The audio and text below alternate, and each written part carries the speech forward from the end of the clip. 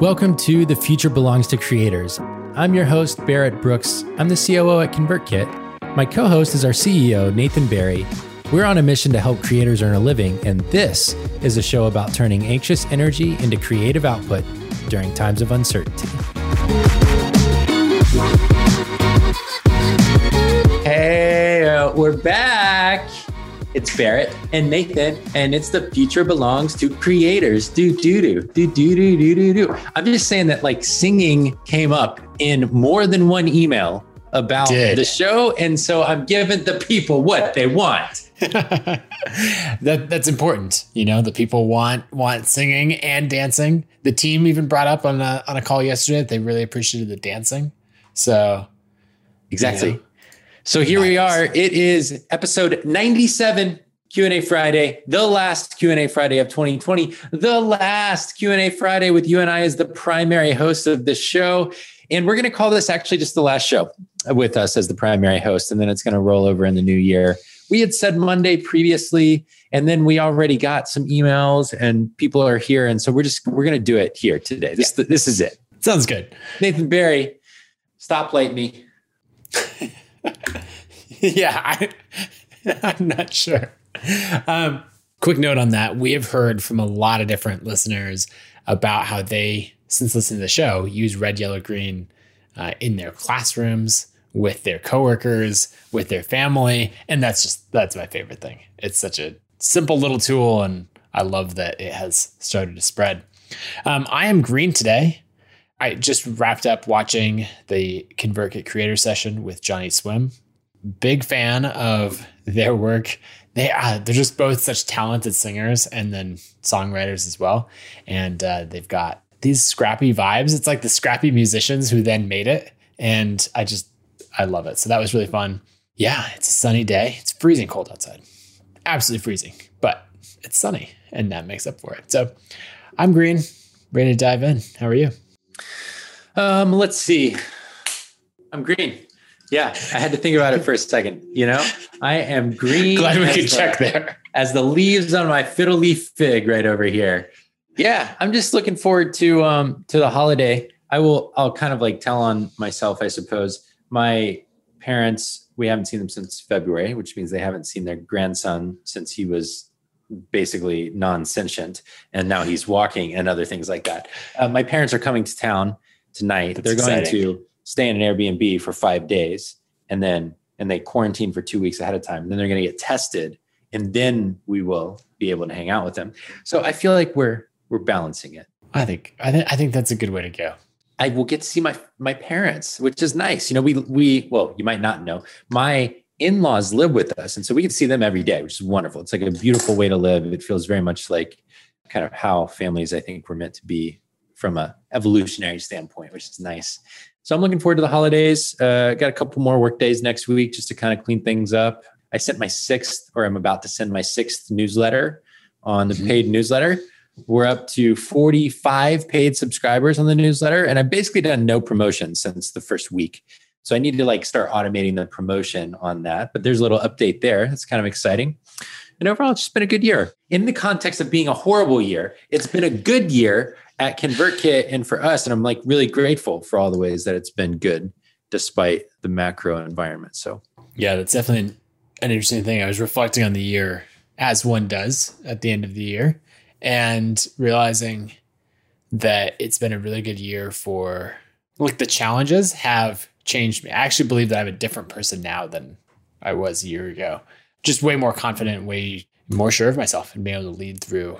You know, you and I were talking about, actually it was a conversation that we had at the end of last year, beginning of this year, about how like, yeah, we had never like led a company or even had substantial careers through a recession before, you know, like, and so many people have had that, right? They maybe started in 2000, 2003. And so by the time 2008 hit, they had like things on the line. I was just coming out of college then, you know, it's just starting to figure out like, okay, let's work. And so I didn't encounter that. You know, I think you were in a pretty similar boat with the timing. And it was just interesting that we were having that conversation at the beginning of the year. And now it's like, okay, not only did we lead through a once in a decade, once in a 15 years sort of economic kerfuffle. Was it a full recession? Who knows? It was just, I don't even know what this year was. But we did it through a once in a century, pandemic, which literally has not happened for 102 years. And so it's interesting. I have no idea what 2021 holds. I don't have this idea that 2020 was terrible and magically at the start of the next calendar year, 2021 will be better somehow. I don't think that that's how things work, but I do feel more confident of okay, we got through that. So whatever comes next, I think we'll be okay. I agree. One of the biggest things I'm proud of this year, I know we kind of already did the review thing on Monday, but it's our show. We can do whatever we want. Reflecting more. This is my show. I do what I want.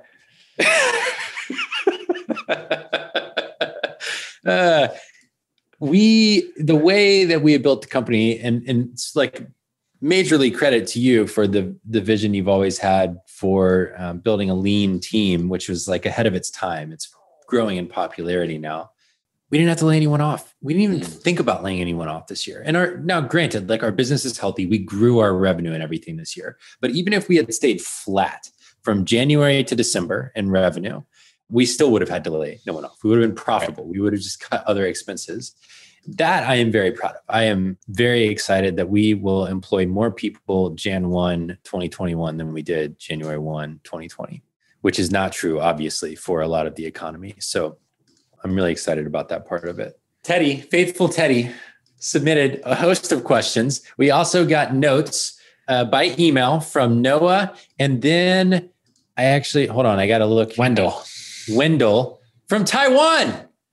Wendell from Taiwan. You don't ever get to watch live, but you have faithfully watched all year, apparently. I have to admit, I loved getting a email from Noah. I have spoken to Noah on the phone. Seeing Wendell's note, though, and seeing that he had been listening all year from Taiwan and that he's a ConvertKit customer and that he was just kind of I can't be there live, but I'm just as loyal as all the crew who's there live, was so fun for me. I loved that. We're going to work in some of the favorite moments from the emails we got throughout today's episode. But in the meantime, it is classic Q&A. So drop your questions in the chat. We will get to them as we can. In the meantime, we will jump on a couple of Teddies. Which one of Teddies do you want to start with? Let's talk about year-end review process. What do we do individually? What do you do individually? Because we handle it a little bit differently each. Yeah, we are in fact separate humans, despite how it may seem on the internet. I don't know. It's one of those goofy sort of days. I'm also getting a phone call. Why do people call me? Please stop. Let's see. So it's a pretty simple process. I started doing year-end reviews after reading Chris Guillebeau and watching him do a couple of them. He has a whole process where he goes away. He likes to do a trip around it. I haven't ever done that. I just try to, usually I'm at a coffee shop with my journal, writing these things down. And I start with just a simple retro. What went well? What didn't go well? And I write down some of those things. And then I go back and read my previous year in review. I like to get a little bit down on paper before I read the previous year, because I don't want to be too swayed by what me a year ago thought success looked like. I want to get the current mindset down and then go back. And then it's interesting to look at the juxtaposition between those two. And so once I get through what went well, what didn't go well, and then some of what I want to be different next year, then I go back, compare those notes, and really look at what are the goals that I outlined and what progress did I make towards those. And then that usually fills in a lot more blanks. But it's pretty simple. I don't worry at all about length or anything like that. If I were to have half a page about it, that's fine. If I have 10 pages about it, that's fine too. This is about this is for me. I just happen to publish it publicly as well, but it's not something I'm worried about. That's my process. What about you? I saw a tweet from, I think he's a friend of yours. Actually, he's a product manager. He said yesterday, there's basically two types of people in the world. There's the people who try and squeeze in a few extra things before the end of the year. And there's the people who try and make themselves feel really good about all the things they've already done by the end of the year. And which one are you, Barrett? I was I guess I would be in bucket 2. because I do look back, but I don't like tell anyone about it. So I don't know. Anyways, I thought it was funny. Let's see. So my thing is I could have grabbed it from upstairs if I had known. But anyways, I keep a notebook in my bathroom because I know I will fill it in if I leave it in the bathroom versus if it's by the bed, I'll be like, oh, I'm tired. I don't feel like doing this. I set habits at the beginning of every year that I think will lead to long-term goals. And so that's things like work out 150 times across the year, which comes out to about 3 times a week, or do date night every other week throughout the year and things like that. And so in my journal every night, I write down just generally what I did that day. And then I write a star next to the things that were habits that tracked to the ones I set at the beginning of the year. So the first thing I do in my review is I go through and I tally everything that was habit related. And then I also collate all the books that I read and I label them, print, Kindle, audio, just so that I can kind of see the distribution. I collate all the movies I watched, the TV I watched. And I like to just kind of see, like if I watched 25 seasons of television and I read 20 books, like those are probably correlated, for example. Inversely, in case anyone wasn't tracking. I write down like how much money did we save this year? How much money did we give? What was our total earnings? So that's like related to finance. But I have 7 areas that I track. So it's faith, relationships, career, finance, mental and physical health, and then like travel and adventure are my categories. And those are kind of how I break it down. And then I do a narrative of like, okay, so how do I feel about that basically now that I've looked at realistically, what did I do throughout the year? So it's like in a very minor way, data driven. I can at least look at what was reality. And then I go through and I say, how do I feel about what reality was throughout the year? I like it. That's good. I think whether you're doing something really simple or, taking it and going into more detail, the important thing is that you do something. You start there. Let's go to Noah's question and then let's do some favorite moments. You guys are obviously committed to making ConvertKit a force for good in the world, but my econ textbook says that firms try to maximize profits. What struggles, dilemmas, or difficult choices you face in trying to do business ethically? Well, the first thing to recognize that most economists have never worked in a business in their lives, and it's probably safe to throw most econ textbooks out the window once you've read them once. Anyways, we won't go down that route. We'll go down to more of like what struggles. What was actually asked. We'll get Barrett to step off of his soapbox and answer the question. So many. There's trade-offs in everything, right? It's expensive to run a business ethically. Let's say we wanted to sell the business tomorrow, for example, which would really just be like you wanting to sell a business tomorrow, because really it's your decision. Profit sharing and the fact that we share profits with the team would be a major detractor from anyone wanting to acquire. They'd be like, well, that makes it worth less, obviously. Right. About 50% less. Right. So there's practical things like that where taking care of the people in the company are at odds with like these selfish motivations as an owner of the business. Giving everyone on the team equity means you have less equity, which means long-term the business is worth less to you. So you have to get outside the mindset of this like purist mentality that a business's only job is to drive profits.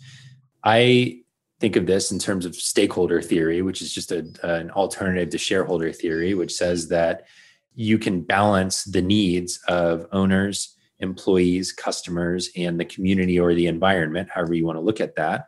And you can consider each of those things in your decisions. Like just like optimizing for any one thing will take you in a direction that you probably don't want to go without a counterbalancing force. Optimizing for multiple stakeholders and weighting the amount of effort you put into each one is really valuable. And it just takes a little bit more nuance in your decision-making. And that's just kind of how we do it. And we embrace the trade-offs in it, I guess. Yeah. And I think it just comes down to what you're optimizing for. We are definitely optimizing for money as one of the factors, but it's a proxy for impact, and that's one of those things that if we were to settle for, saying like, okay, the revenue that we're doing now, that's enough. We're satisfied with it and we're going to stay here. It would be really hard to scale impact. And so really we think of the revenue as a byproduct of the impact that we're having and the value that we're providing. And I think if you were to say like, oh, we're doing this as a nonprofit, as a charity, we might hold ourselves to less of a standard of like, oh, well, we're giving this away, or there's not the same drive for quality at least for our type of business. So yeah, it's just one of those things where not having the outside investors, not having that pressure, then at each point we can say, what's best for us, what's best for our team, and what's best for the community that we serve. And then really that just helps having a long-term view. I think so many of these things, when people are like, no, you need profits.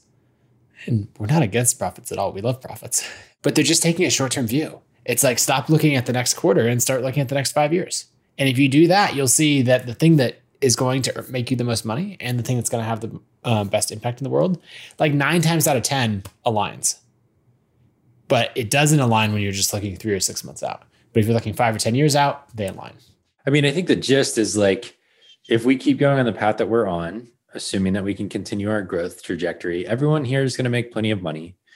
The creator community is going to be much better off for it. We will have given away a lot of money over the course of that time.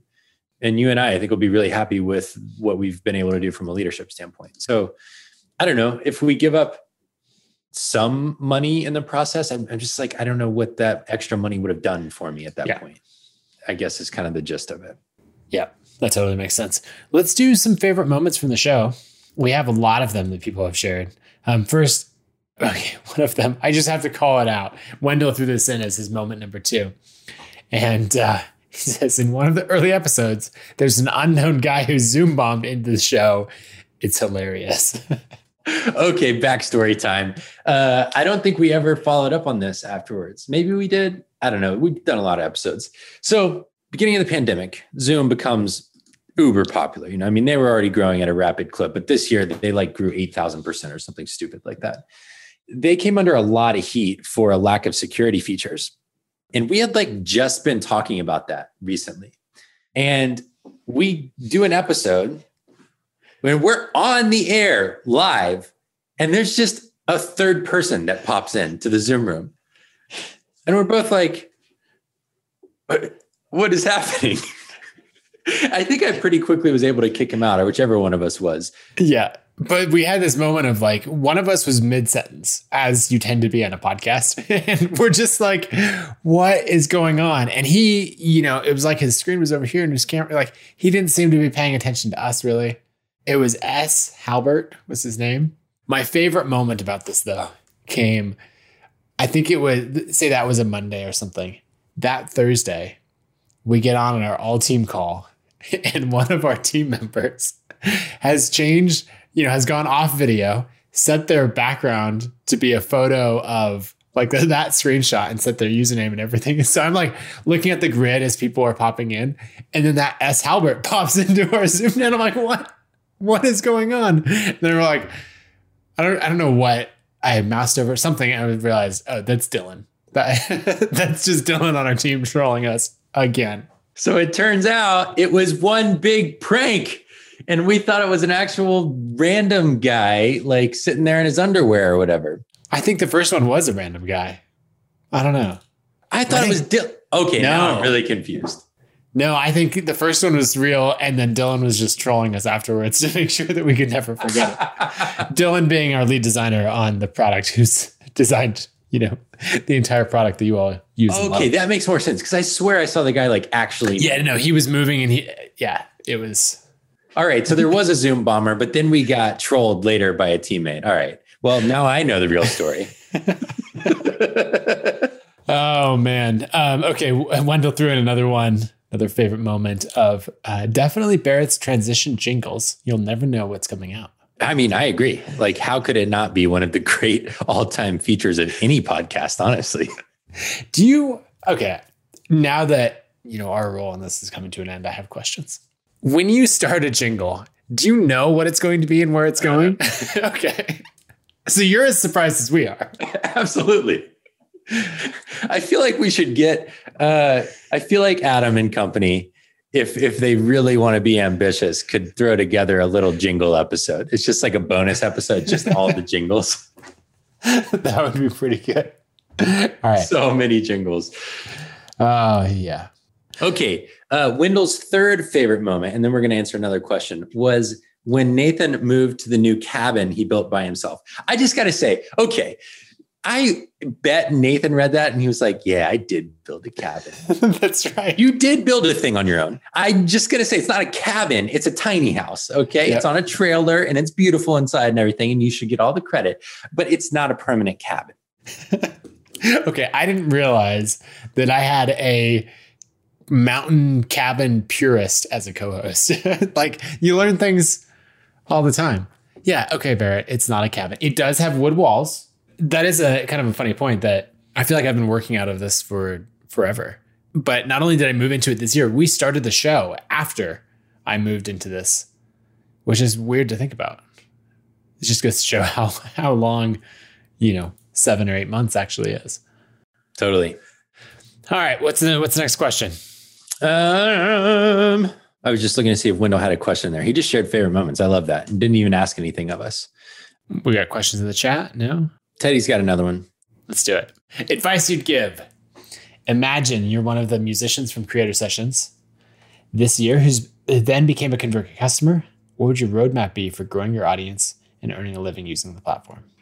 This is similar to the question Eric Holiday just asked, which is, you are starting from scratch in 2021.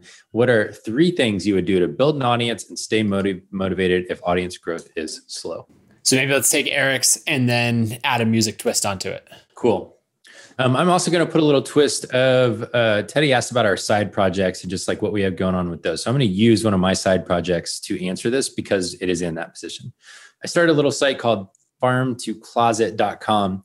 It's a sustainable fashion guide for men. Like my goal would be to be the most comprehensive place to go for sustainable fashion buying advice for men on the web.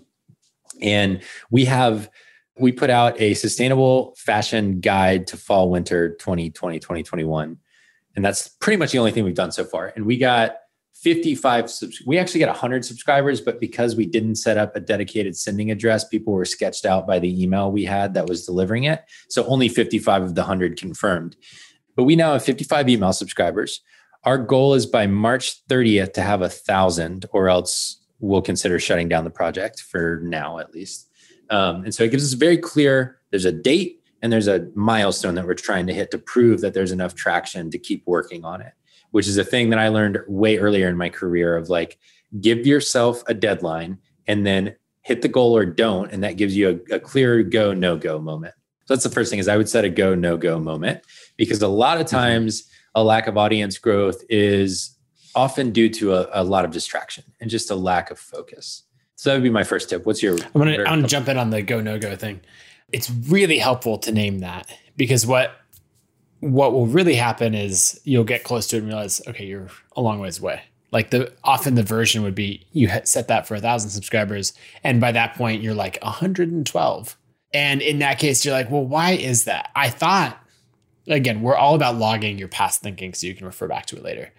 So I thought I could be at 1,000. I'm not. Why is that? And you're asking questions like, have I given this every chance to succeed? Do I still want this as much now as I did then?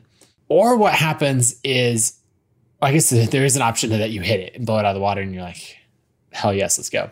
I think more often, and this is what I've encountered before, is you get close to it and you don't actually hit it. So for example, with ConvertKit, when I decided to go all in on ConvertKit, we were $1,500 a month in revenue. I had been at it for 20 months or so. And I was like, we're going to be 6 months from now, we're going to be at 10,000 MRR. And that's how I'll know whether or not like to keep going on this. Like I'm going to go all in. And then if in 6 months we don't go from 1,500 to 10,000, then I'll shut it down. We did not hit 10,000 MRR in that time. I think we hit like 3,500. But in 6 months, I had more than doubled the MRR. It had momentum. And I was like, oh yeah, no, there's no way I'm shutting this down. And we kept going. And so it was one of those things where even though the specific number didn't matter, the milestone to check your thinking really did matter. And so that's one of those things I would imagine with Farm to Closet, everyone always asks, okay, well, if you don't hit 1,000, let's say you're at 900, you're going to shut it down? No, because that shows that there's momentum and traction, just that you were a little bit too optimistic on the timeline. Totally. And I think what you're looking for is indicators that you're onto something along the way. So for example, putting the guide out, all I did was share a thread on Twitter, and that got all those email subscribers. Like that was the whole thing. And then one of our buddies who is in fashion shared it as well on Twitter. And that was it. That's the only promotion we've done so far. So that to me is a pretty good indicator that this is a thing that people would be interested in. The other thing I love about it is it's super lightweight compared to all the other stuff that we do. Trying to build a software company, writing about growing a career. Like it's just fun and it's easy for people because everyone buys clothes. Everyone theoretically wants to live more sustainably. And so it just hits right at the center of that. So I've got the first thing in place already, that I've got enough interest off relatively low promotion that I have confidence to keep going.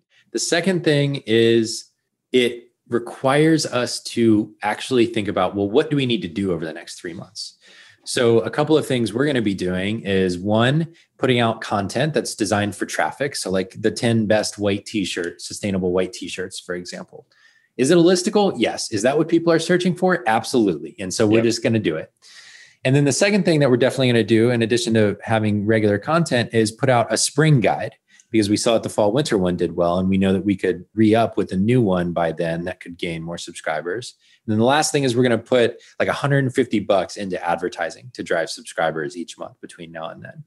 And if you can get in the range of like $1 a subscriber or something like that, then that's a substantial portion of the way to the goal. And it shows that there's something repeatable there if you can make some money from it. So I use a real example because sometimes theoretical stuff can be a little annoying. It's like, okay, you're just talking in random ideas. And that's actually what we're going to do to see if we can get traction with an audience there. Yep, that makes sense. I guess if I pull in stuff from my side project as well, if I were to look at email subscribers, my audience has been gradually shrinking because I let it go cold for so long. And then, when you revive it, the traffic isn't there to keep driving the growth. And so then, 50 or 100 unsubscribes per email makes it shrink.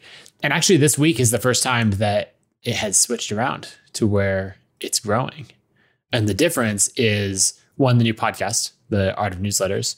And, I only have one episode out with David Perel, but doing these clips every day that are going out, that's actually driving more subscribers. And so you can see, like, I was getting 3 to 5 subscribers a day. And now I'm getting 20 to 30 subscribers a day from these clips, on Twitter and social media.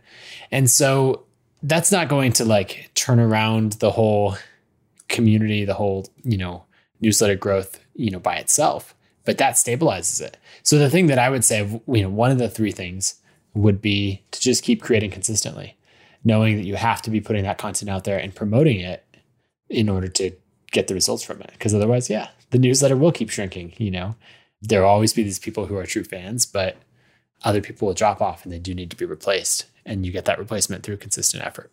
Yeah, for sure. From a music angle, so assuming you're like an early stage musician, I think was kind of the framing of the question.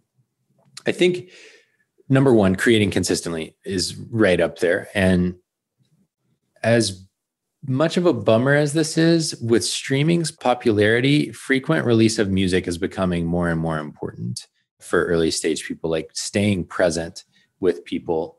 That really breaks the creative process. In a lot of ways, an album is more like a book than a series of blog posts.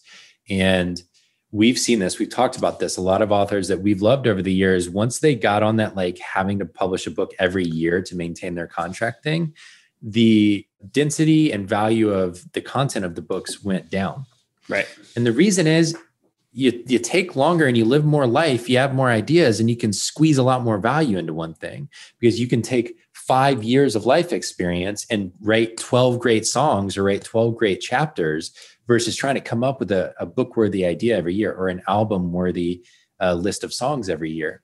So anyways, balancing that and understanding that as you're getting started, consistency does matter. You got to play a lot of shows to get in front of enough people. In terms of building email lists, which is, I think, number one, build an email list. Most musicians don't. And that's a major setback for them later as they do start to grow in popularity. The second thing is I would do like living room concerts, just like creator sessions regularly to build my list. Put out your normal music, talk about your behind the scenes stuff on Instagram and wherever else, but then funnel everyone to like a monthly living room concert. Yeah. And ask for their email address in exchange for that. It's like the music version of a webinar, basically. Yeah. And I think then you're looking for ways to package your story and make it unique. Like, what's something that you do that other people don't? Maybe it's different instruments that you bring in. Maybe it's something of your background. Like, if you were to look at your life like a PR person would, what's that unique angle? And I don't have a way to tie this one to music, but I was talking to my friend Brent Underwood, who I invested in Ghost Town with, and we were talking about, he's really good at PR. He and Ryan Holiday have run this agency together for years, and they're masters at this. And we were talking about, what does it take for ConvertKit to get press? And it was like, okay, well, we work remotely. That, at the time that was interesting. Now everyone does it. But he's like, okay, software company works remotely, not interesting. Like, no one is going to write that story. And so just as an example, he pulled the Ghost Town into it, and he's like, okay, software company opens office in 150-year-old Ghost Town. There's a story, and like, there's the headline, and you actually make it about remote work and we can work from anywhere. And opening an office just means that one of us was there for a few days, or we had a board meeting, or, whatever it is. But that's what he said he's looking for all the time. He's like, yeah, of course you have this story about the growth of your company or the new music coming out or anything. Nobody cares. And he's looking for the twist that gives it a hook and makes it interesting. And then you just flow into the regular story.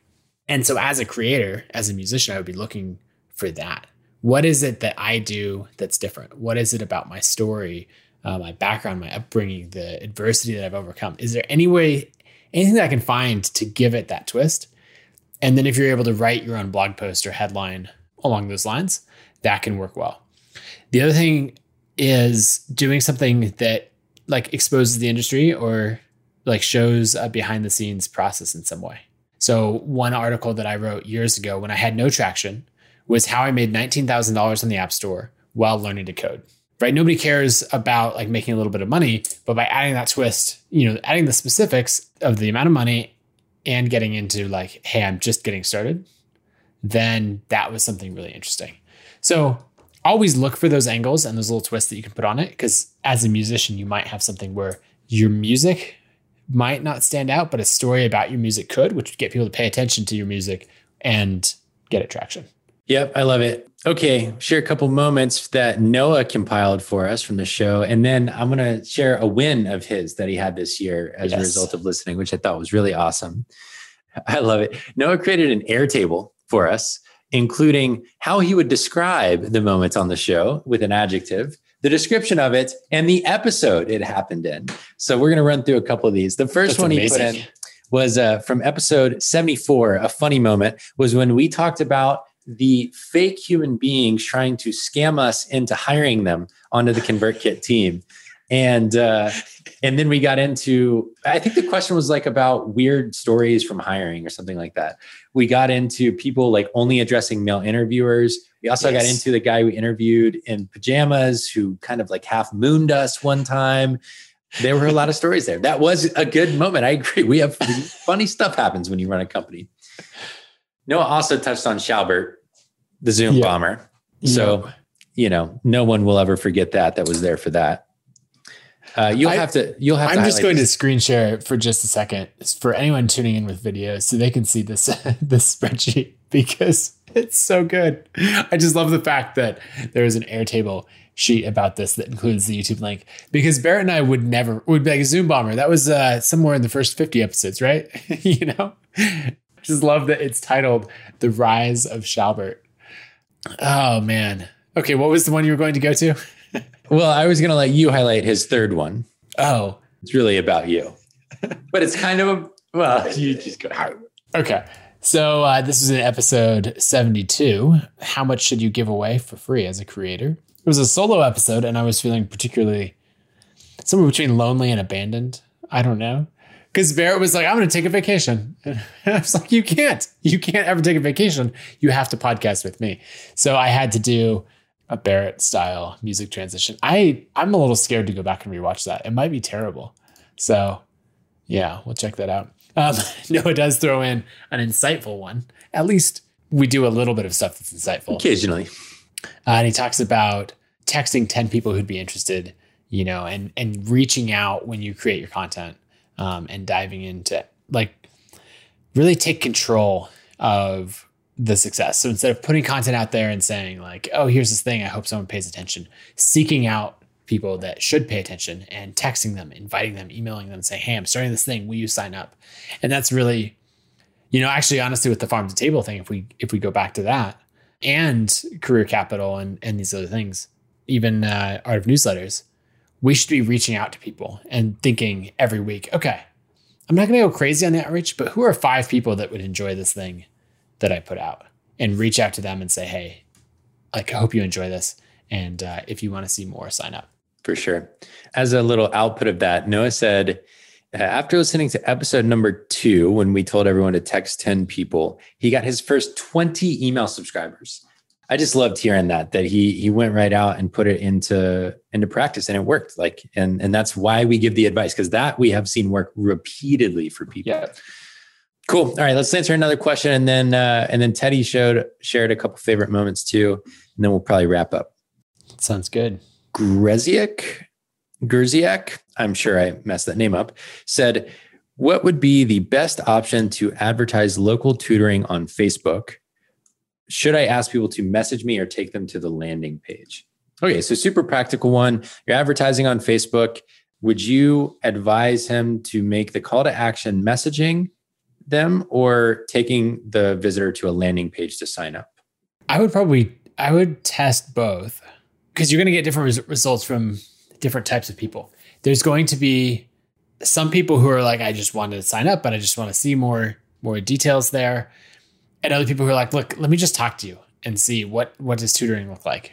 How are we going to go from there? I'm trying to think other things for local advertising.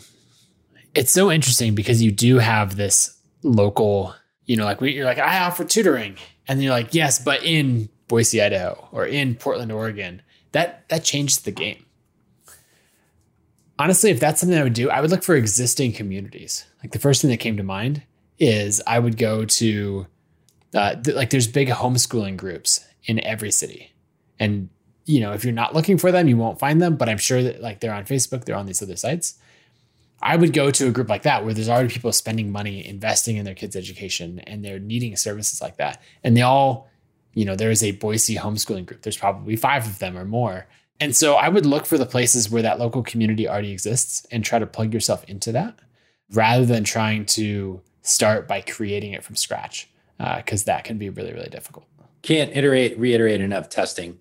Anything with advertising, it's just test until you really want to see financial return, right? And so you want to see your funnel built out to where I know if I pour in $100 to advertising, I'll make $150 from tutoring. So that's ultimately what you want to test towards. And you do need to be ready to invest for a while on that. Maybe you spend 3 months and you set a budget that you're willing to lose each month to test and realistically try and get to the point where you can drive revenue from it. Yep, for sure. One other thing on that, if you're testing advertising, a lot of people stick with text and image-based ads because they're easy to create. And at least on Facebook, video ads will often perform a lot better and they're worth testing. So look for those. Look for this everywhere in your creative business, but particularly look for the things that you're holding yourself back from doing because it's hard, right? For me, I can write more ad copy. I can, design another graphic or something like that. I could keep doing that for a long time, but a video that requires okay, what's my setup going to be? I got to write a script. I have to do so many things and it's a new skill set. So people often shy away from that. And often it's the video ads that people find that perform the best. Okay. Unless someone else submits a question to the chat, we're going to share one more moment from Teddy from the show. And then, what comes next. Teddy says, during quarantine, I got to feel what first-time callers. So the reference, right, is long-time listener, first-time caller, which is this classic radio line. Anyways, I got to feel what first-time callers felt when they'd say that line on April 3rd. He remembers the date. I typed out a question to submit for a Q&A episode of the podcast, reached out to Barrett on Twitter and asked, what's the first thing you'd do after getting Zoom classes for current members set up if you owned a micro gym? I remember this question clearly. It was fun to talk about that early on because gyms were completely shifting models. Mm-hmm. Anyways, he had made it a goal of his to submit a question, got butterflies submitting it. Time went by and then he got a little notification that I had liked the tweet. Newsflash, I have a decent number of followers, but I don't get nearly enough mentions not to like most of the tweets that mention me. So anyway, so go talk to Barrett on Twitter. I'm not nearly as cool as you think I am. And he was like, oh, and he had worn his AirPods. I don't know where he was, but he was kind of listening in. And when we said his name, he like hopped up, went out of the room, nervously listened, and was able to hear the whole answer live with us. So that's pretty fun, just kind of hearing the other side of the story when people ask questions and we get to answer them on the show. So it's great. The early crew, there's been an early crew that's been with us since the very, very beginning. We'll have to go back and look at some of the other, I remember some of the other faces, not all of the names of people who were always in the chat early on, but a lot of people have been with us all along. So yeah, it's good. Okay. Boop, boo, doo, doo, doo, doo, doo, doo, boop. Do do do do do do. Creator of the day. You know, that was, I'm not sure what adjective to use. Melodic.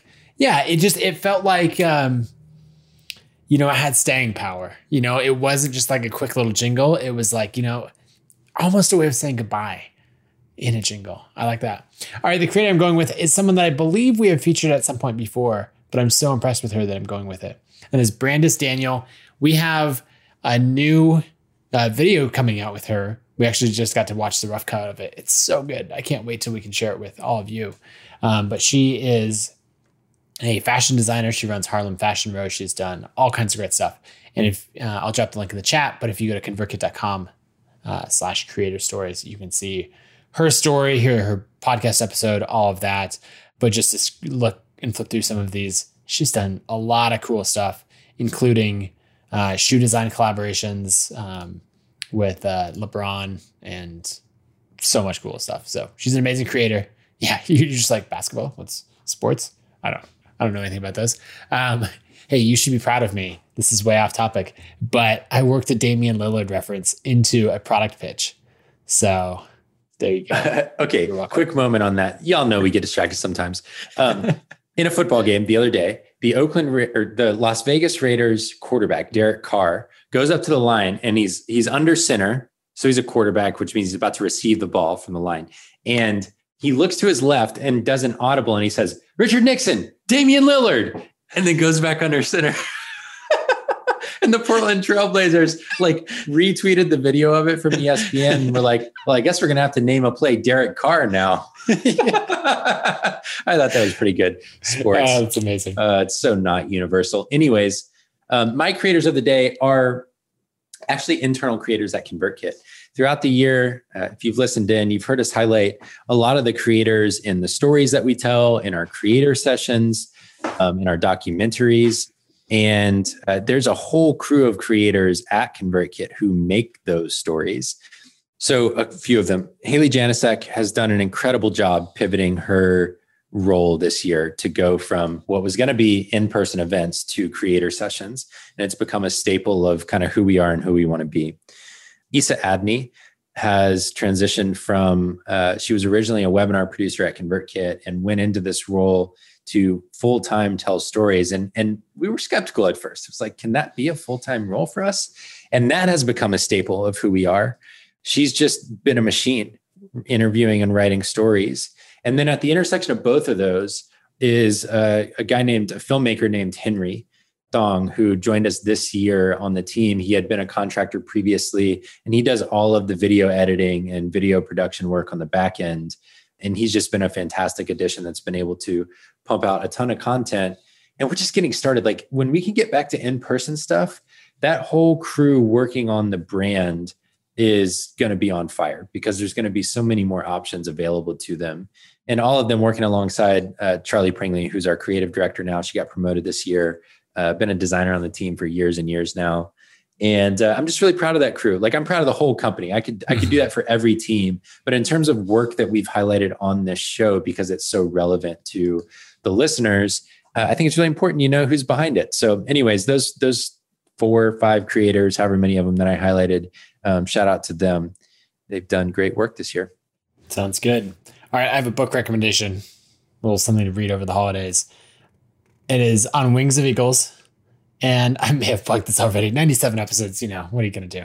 But if you're looking for something that is, true to history, and also just a fun read over the holidays where it's not a business book or anything like that.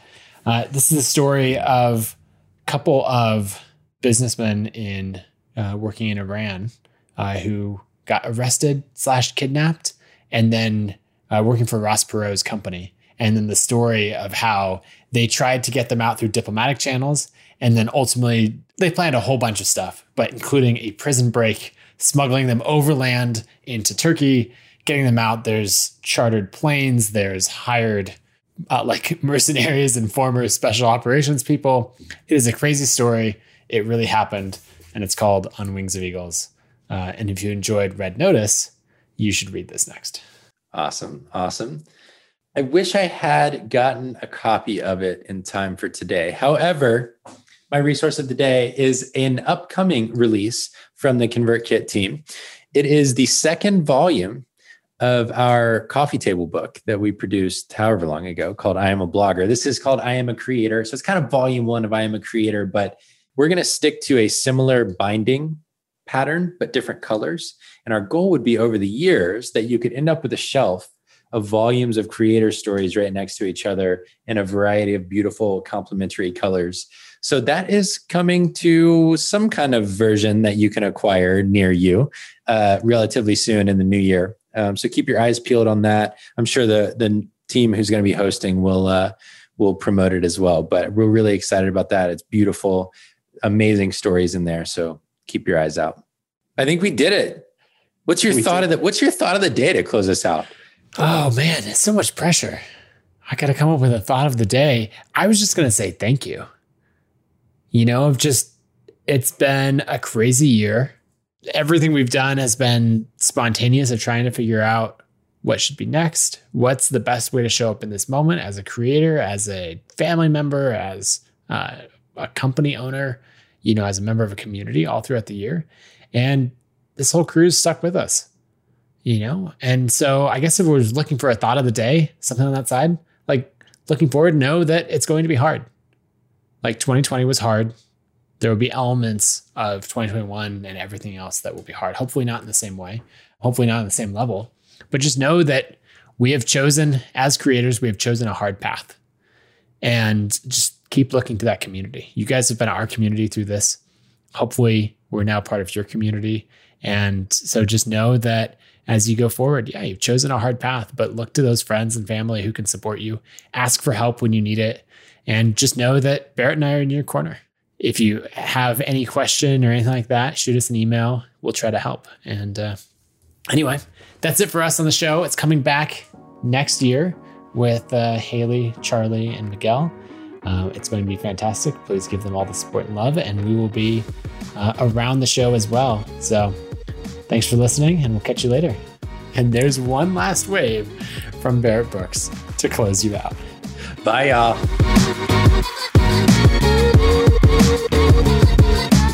Thanks for listening to The Future Belongs to Creators. We're the makers of ConvertKit, where we're on a mission to help creators earn a living by building software that helps you build an audience of loyal fans. ConvertKit is the best way to launch or grow your next creative project.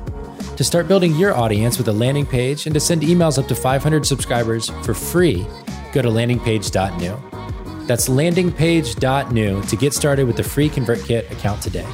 We'll see you next time.